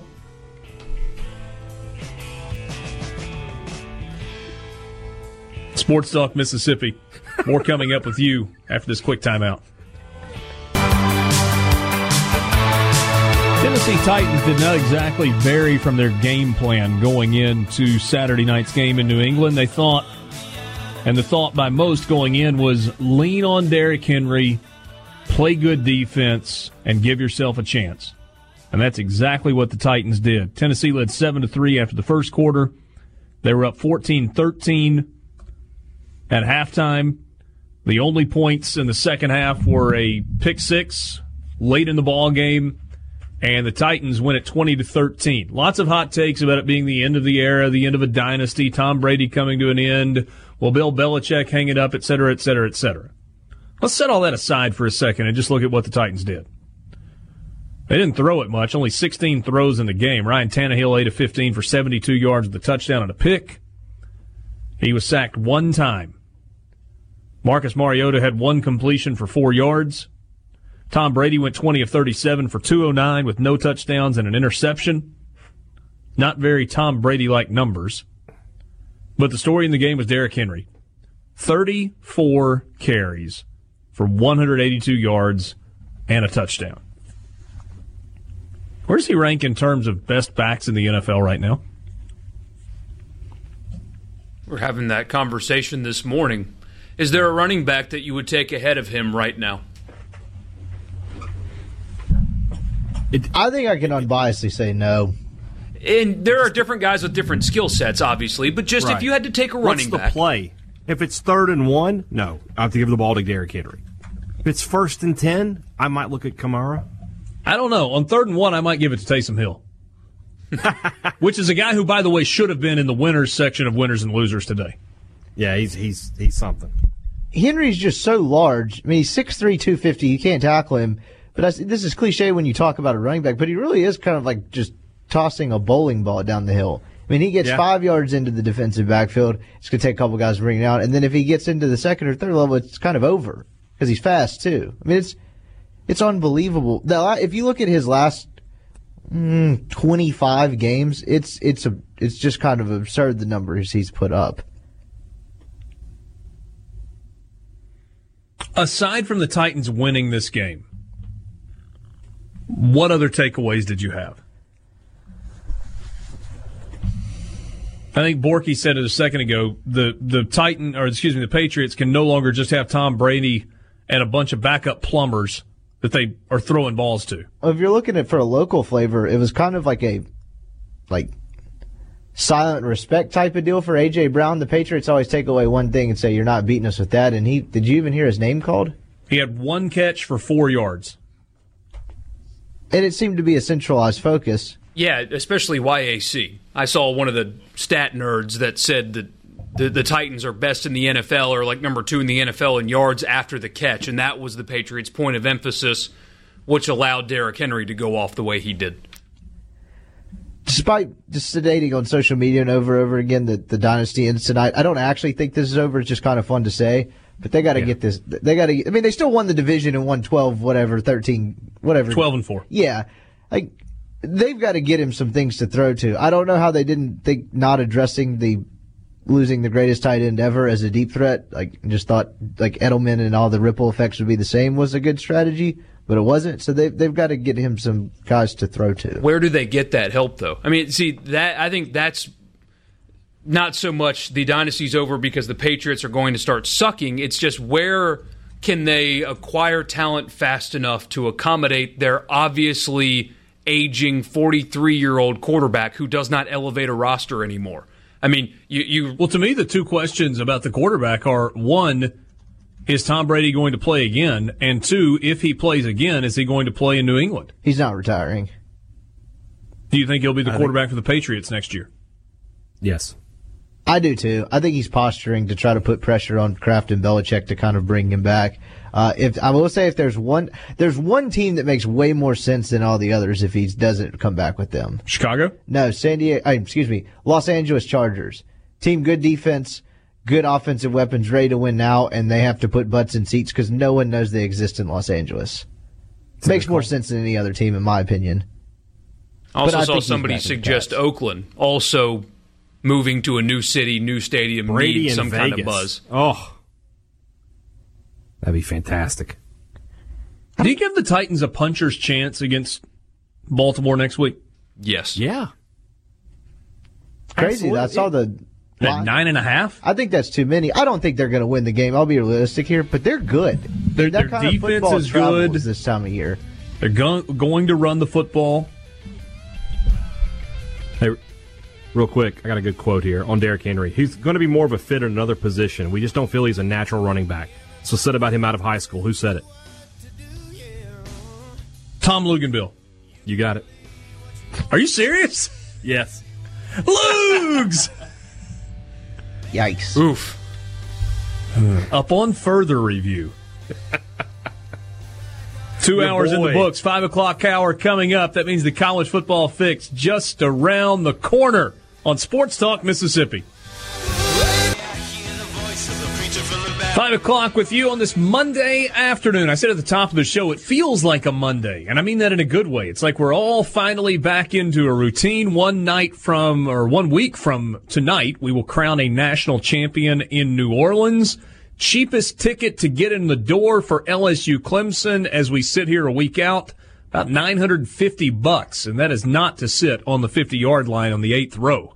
That is kind of up in the upper reaches of the Superdome if you are so inclined. You want to sit 50-yard line down low? Cost you about $4,500 a ticket, and that's if you find a deal.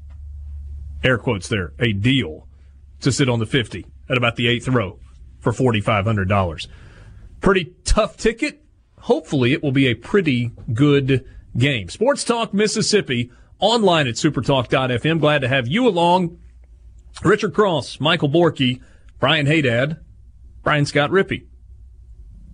Let's go to the college football fix.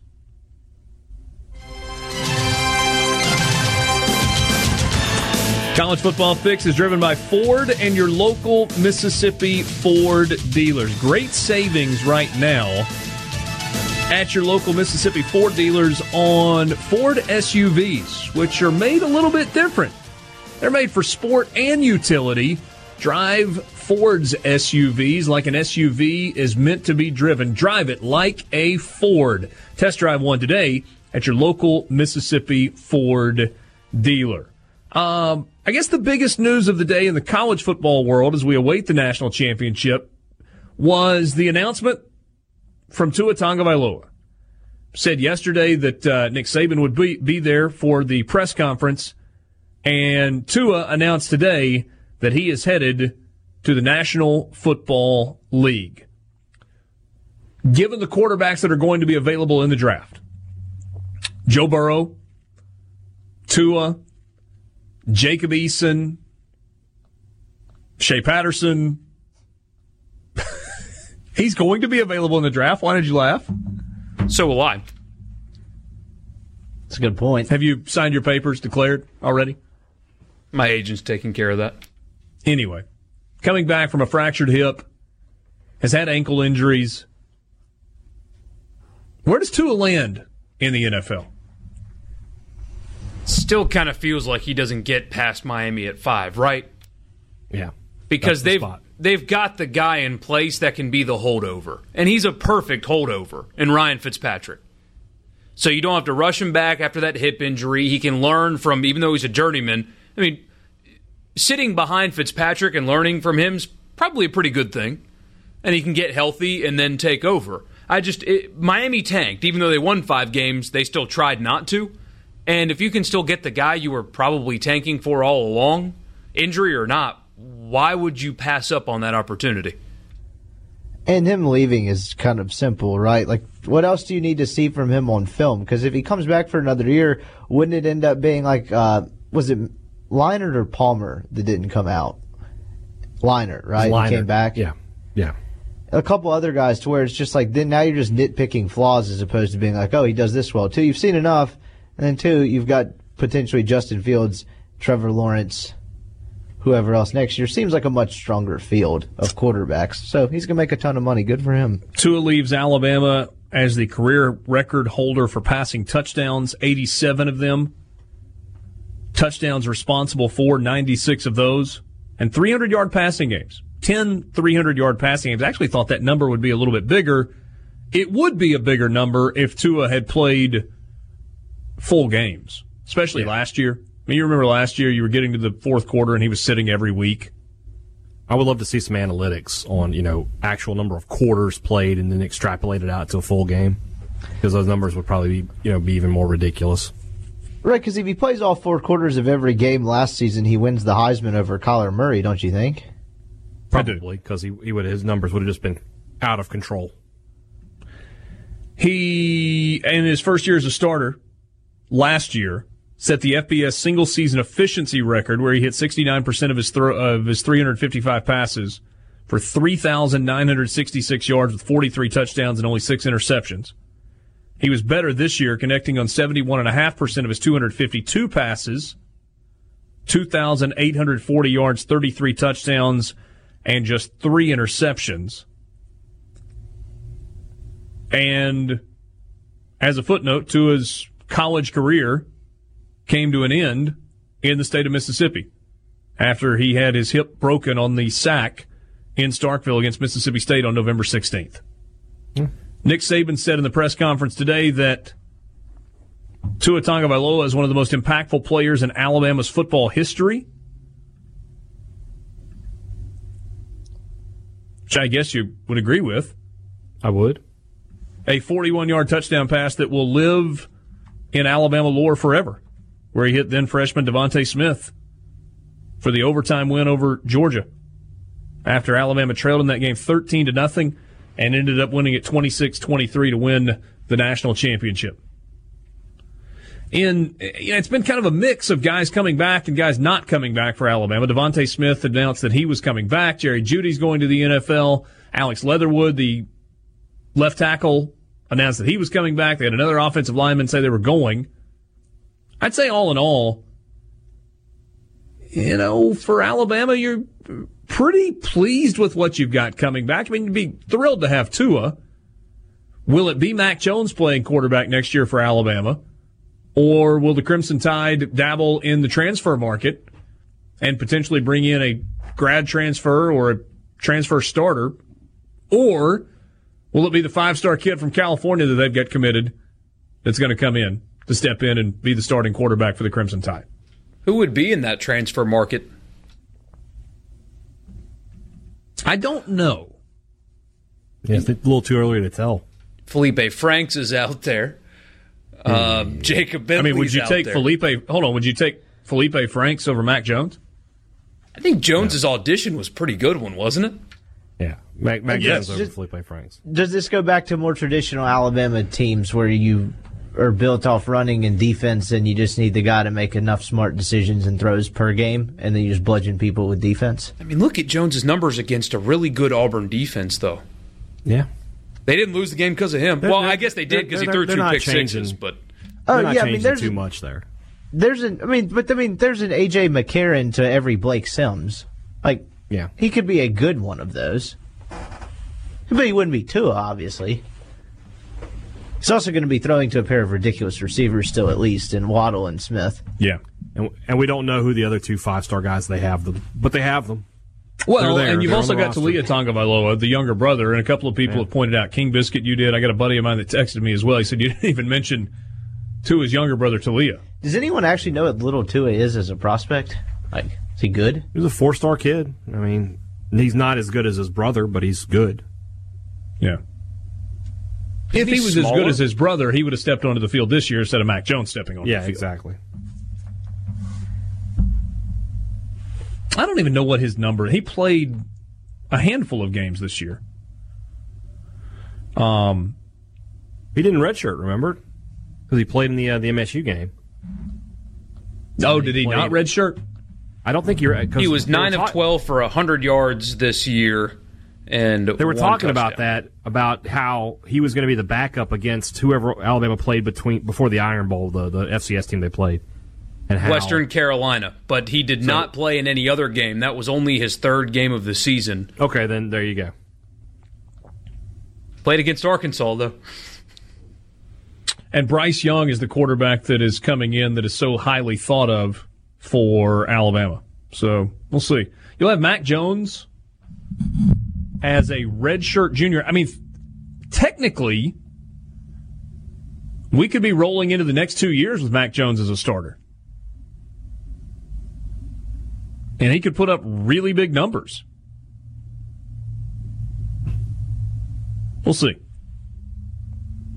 Talia Tagovailoa, 4-star member of their 2019 recruiting class, played in 5 games this year as a freshman. Threw for 100 yards and a touchdown. Tua, apparently in his press conference earlier today, indicated that Talia would not transfer away from the program. So he'll make a run at it. And Bryce Young is the incoming freshman, 5-star out of Santa Ana, California.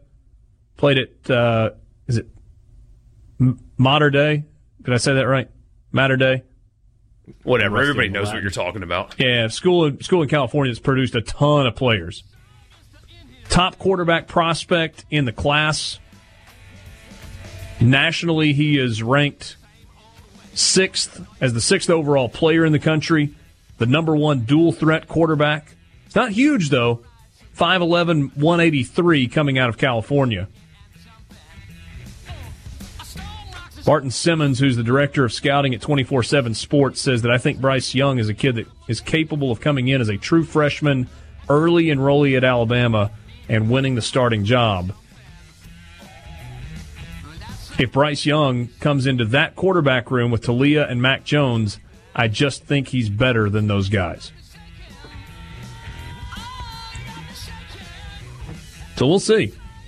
That will certainly be a storyline that Nick Saban will be so excited about answering questions about in the offseason. Sports Talk Mississippi, that's your college football fix.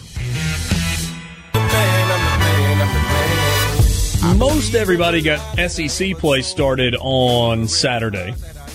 You had 3 teams playing American Athletic Conference teams, as Ole Miss and Georgia and Vanderbilt and South Carolina are not part of the SEC Big 12 Challenge. South Carolina had actually played Houston for their American team earlier in the year, and they did not play at all on Saturday. That is based off your record in conference 2 years prior. That is correct. Correct. Just clarifying. And that holds for a 2-year window, and then it gets reshuffled, assuming the deal continues. So Ole Miss won't be in it next year either. That is correct. Interesting. So their record last year won't count as 2 years ago, 2 years from or a year from now? That is correct, because Mississippi State was in the same boat right, hey, Dad, last year, despite finishing better in the league, they were on the outside looking in last year. Correct. And they're back in this year. Yeah. So let's talk basketball for a second. Ole Miss played the first one. They tipped off half an hour before Mississippi State did. Rebels went to Wichita State, Charles Koch Arena in Wichita, Kansas. Packed house, and Ole Miss was not very good. They were down 15 at the half, 39-24. Outscored 35-30 in the second half of that game. Rebels fell to 9-4. Wichita State, who at the time was number 24, improved to 13-1. Wichita State is currently number 9 in the net rankings. I think they were 10 going into that game. Ole Miss fell into the mid-60s. 2 players in double figures. Devontae Shuler had 12 points on 4 of 12 shooting. Hadim C. had 12 points on 4 of 8 shooting, and that was it. Breon Tyree had 9 points. Blake Henson had 7, none in the first half. And Bryce Williams did not make the trip, dealing with flu-like symptoms, I think. Groin injury. Probably would Same rather difference. be dealing with. What's the difference, you said? Lower body, actually. Sorry. There you go. Too much. Yeah. Yeah, I mean, 13 games, not a good offensive team. And for this game in particular, Buffin, reoccurring issue, gets in foul trouble. Tyree gets in foul trouble, both sitting with 2 fouls less than 8 minutes in. And you're asking, a lineup that consisted of a lot of Dude Collum, Franco Miller, Sammy Hunter, some C, to score for an already offensively challenged team. Not a recipe against a good team. Yeah, no, this is a good team. That's the thing. The weird thing about Ole Miss is even they've won ugly at times against bad teams. They've blown bad teams out, bad to average, I'd say. They're 9-4 with one pretty good win that's going to hold some teeth, Penn State, and then losses to 4 NCAA tournament teams, Oklahoma State.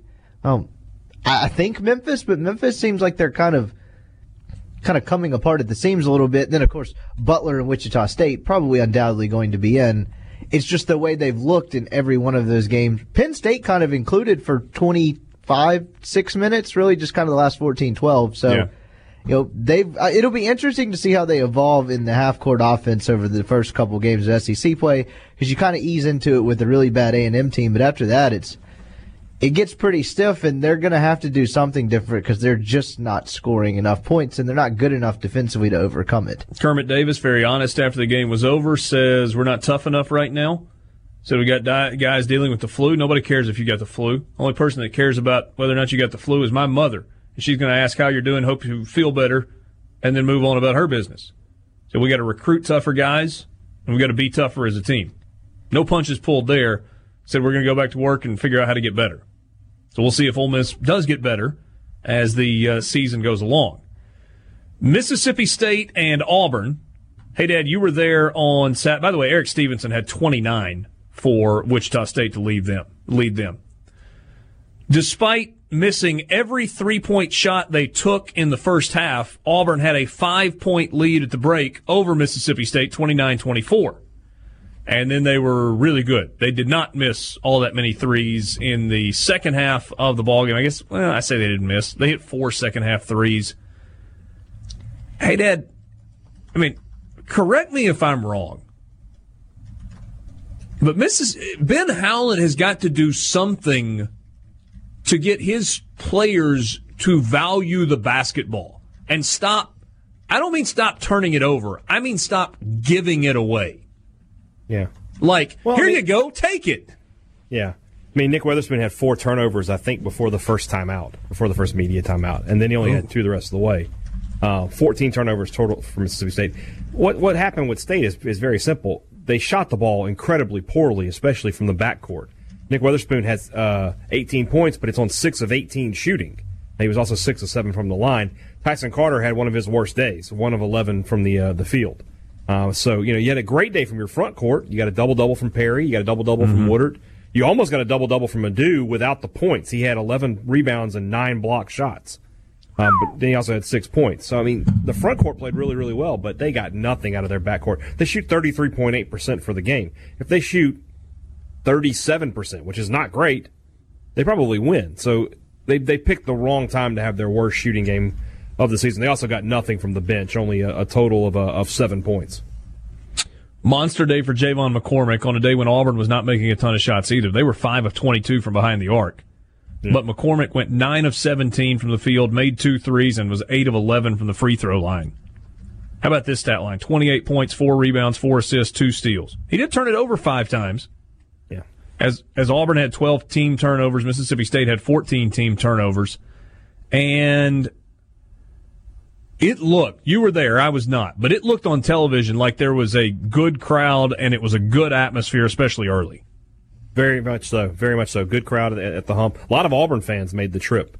The top of the hump, the top level, there were a good number of Auburn fans, but a lot of maroon and white in there. We'll see what happens with these next 2 games if State can do something to draw the home crowd back for another one. It feels like it did last year with that Ole Miss game that everybody has that, okay, we showed up, what's going to happen? And then you lose, and okay, we're not coming back. Everybody else in the SEC on Saturday. LSU 78-64 over Tennessee. Tennessee's going to have a tough road without Lamonte Turner the rest of the way. He announced after their previous game that he was having shoulder surgery and was done for the year. Tennessee actually did a nice job navigating the waiver wire. They went out and picked up a point guard, guy that wasn't eligible in the first half. True freshman Santiago Vescovi from Uruguay has now played in 1 game, and he hit 5 threes in the game. Had 18 points for Tennessee. So, still, though, I say it's going to be tough for Tennessee without Lamonte Turner, veteran point guard the rest of the way. Georgia went to Memphis and won 65-62. Rayshawn Hammonds had a double-double, 15 points, 12 rebounds. And Georgia's now 10-3. And they had kind of an ugly couple of games in Maui. Right, they got popped by Michigan State. They got popped by Dayton. And they have what was the other loss for Georgia? There's one other. I don't remember. Doesn't really matter. Dayton, Michigan State, Arizona State. They lost by 20 at Arizona State. But Georgia has now won 4 in a row. And now they got Kentucky coming to their place tomorrow night. Would not be even a little bit surprised to see Georgia win that game tomorrow night. Yeah. Kentucky beat Missouri 71-59. Ashton Hagans gets hurt. Don't know how serious. That's probably the biggest storyline in that game. Kentucky's now 10-3, playing better. Florida, game of the day in all of college basketball was in Gainesville. Florida wins 104-98 in double overtime over Alabama. Alabama led that game by 21. They were up by 14 at the half, and Florida came back and got the win. Gators are going to be a team that you don't want to play in February, I think, and March. I think they're going to continue to get better. Arkansas moves to 12-1 on the year. Packed house, sold out Bud Walton Arena. 10-point win over Texas A&M. And in overtime, that was a game I was doing on Saturday night in Nashville. SMU and Vanderbilt. SMU's pretty good. They're 11-2 now. Vanderbilt finishes their non-conference slate at 8-5. SMU led by 12 in the first half. Vanderbilt came back and tied it at 40 at the break. Vandy led by 15 in the second half. SMU came back, forced overtime. They got 2 huge threes in the last minute, and then just boat raced Vandy in the overtime period. Beat them, outscored them 15-4 to get the win, 92-81. Well, it took a few. The name that maybe you haven't heard about this year. I'm sorry. It took a couple hours, but I finally got the answer to that question I asked. Who won that game? Well, I didn't know you asked that question earlier. I'm sorry. When you were making fun of us about the Titans, I was like, yeah, SMU won in overtime. Okay, there we go. Fun game. Aaron Nesmith, by the way, leads the SEC in scoring, had 29 points, 8 threes made in that game. Scottie Pippen Jr. plays for Vanderbilt as well, if you didn't know that. So, that's what happened in the SEC. Tell you what's coming up over the next couple of days in terms of league games when we come back, and we'll get back to some football. We'll circle back to the Mississippi State coaching search and talk a little bit more about that with you. Sports Talk Mississippi.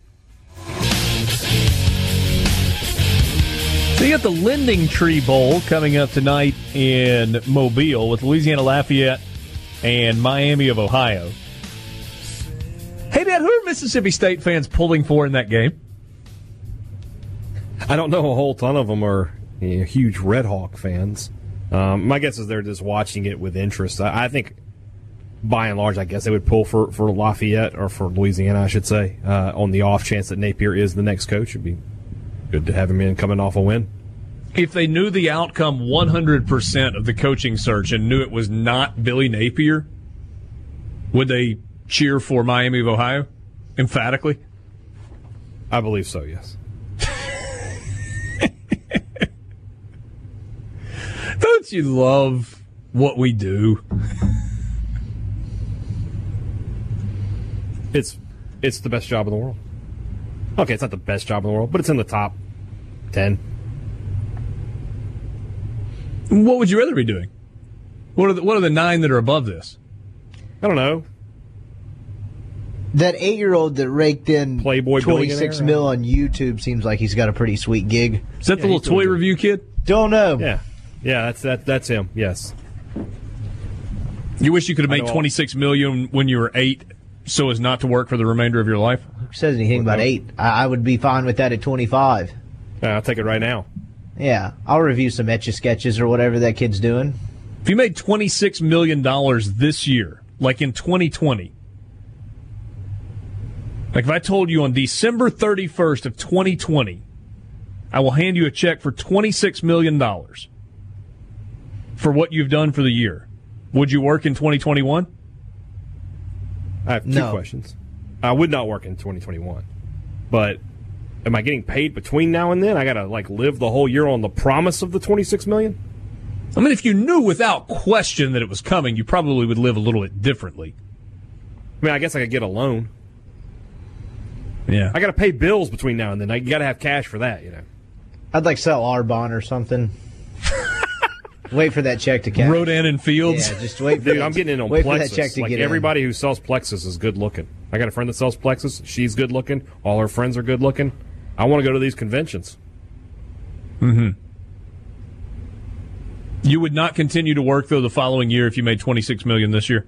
Not only would I not continue to work the following year, I would not continue to work any year. $26 million is probably enough to live on. I have to assume. Would you dip into the principal, or would you invest the $26 million and then live off the interest going forward? Well, I mean, I got to dip into it at some point. Right? As soon as I get it, I'm gonna pay off all my debt and all that. But when I'm done, yeah, just living off the interest. I would hope. So you would Would you take $20 million and invest it, put it where it really can't be touched, and then $6 million blow $6 million? Well, blow's a strong word, but I would get debt free and buy a nice house with all the stuff I want in it and a few other things and go from there. What are the few other things? I don't know. I have to think about that. I wouldn't mind a nicer car. Some premium seating options at various sporting venues across the country would be good. So individual games, you wouldn't become a ticket holder. You would just buy individual game tickets. No, I would become a ticket holder, but I would have high end tickets. Is what I'm saying. For the Saints. The Saints would definitely get my money. Yes. Mississippi State. Absolutely. In all 3 sports. Oh yeah. Oh, I'm getting a loft at Dudy Noble. That's for sure happening. So that you can then be the one under the sheet. No, I'm not that. That's not how we do things. I hear you. You might. The only might thing change your whole outlook.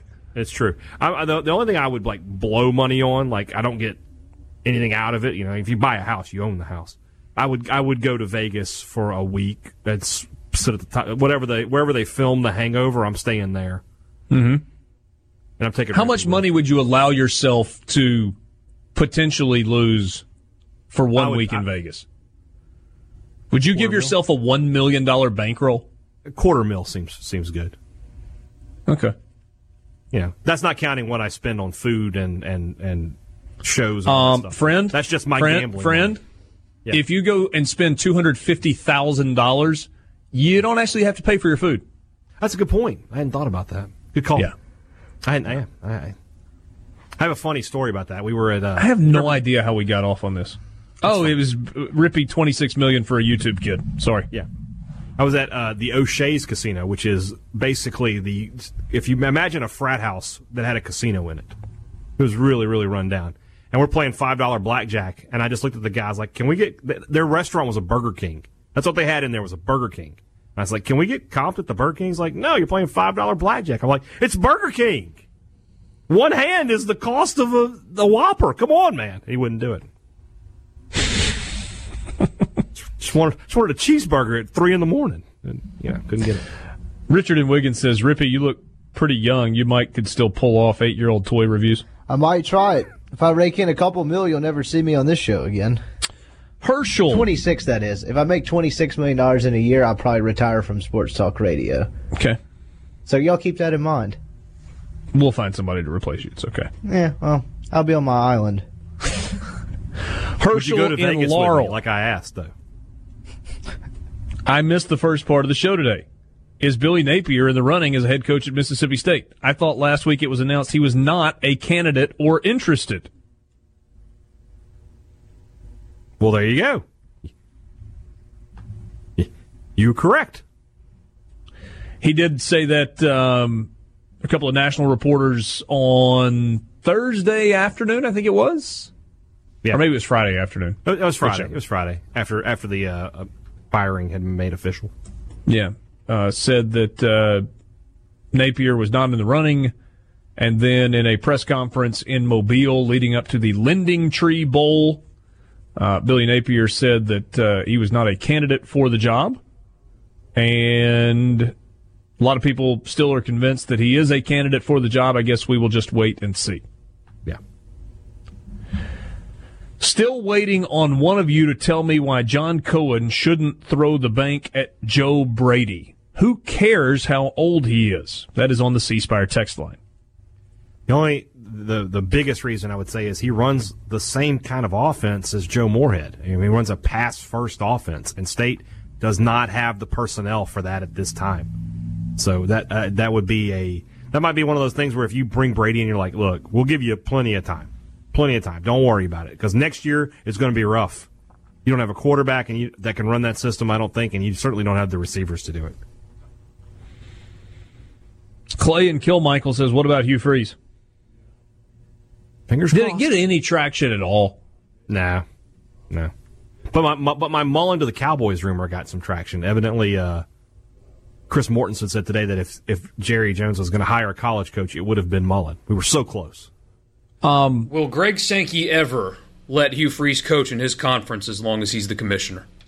Yeah. I think so. I mean, at some point, it would face a lawsuit, wouldn't he? You would think. Yeah, but then discovery happens. You're not wrong. There are some other people who there is no interest. There is no interest in discovery. Yeah, there's maybe some other people in the state who need to hear that lesson. No, I don't mean that there's not like public interest. I mean, not all parties would be interested in participating in the discovery process. Okay, we're on the same page. Leave it right there.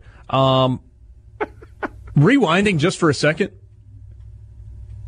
Dan Mullen talked to Cowboys officials. Yeah. Oh yeah, I did. I was told by it was great. Was told by someone that pretty in the know in Gainesville that did have a conversation with them and ultimately said, I'm pretty happy where I am. Not that don't read that as Dan Mullen turned down the Cowboys job. Right. Just that the discussions didn't really proceed because kind of likes where he is and what he's got coming back. And Jerry Jones really wanted to hire somebody this time with NFL experience. Yeah. Probably wanted to avoid the sleepover as well. Brought my jammies. Got my footy pajamas here. And where's my bed? No, not true. He sleeps in Jordans. They're Jordan footy pajamas. Oh, okay. King Biscuit says Hugh wouldn't have come here any more than we'd have had him, period. I'm going to respectfully disagree with you, King Biscuit. We're on the same page, Richard. He would crawl over broken glass to get that job. Who? Hugh Freeze to get back into the SEC. The state job? Yeah. Yeah. Yes. Cohen will be able to get the words out of his mouth. Would you like to be our yes? Done. Do you know how... I'm here for it. That would be Do you awesome. know how complicatedly spectacular that would be? I'd have some tweets to delete, probably. Yeah, but just the layers upon layers upon layers of intrigue. Never mind coaching against the team that he was formerly with. I'm talking about the people who would then be covering him and their role in his past. You can delete tweets, but not books. I'm not even talking about that.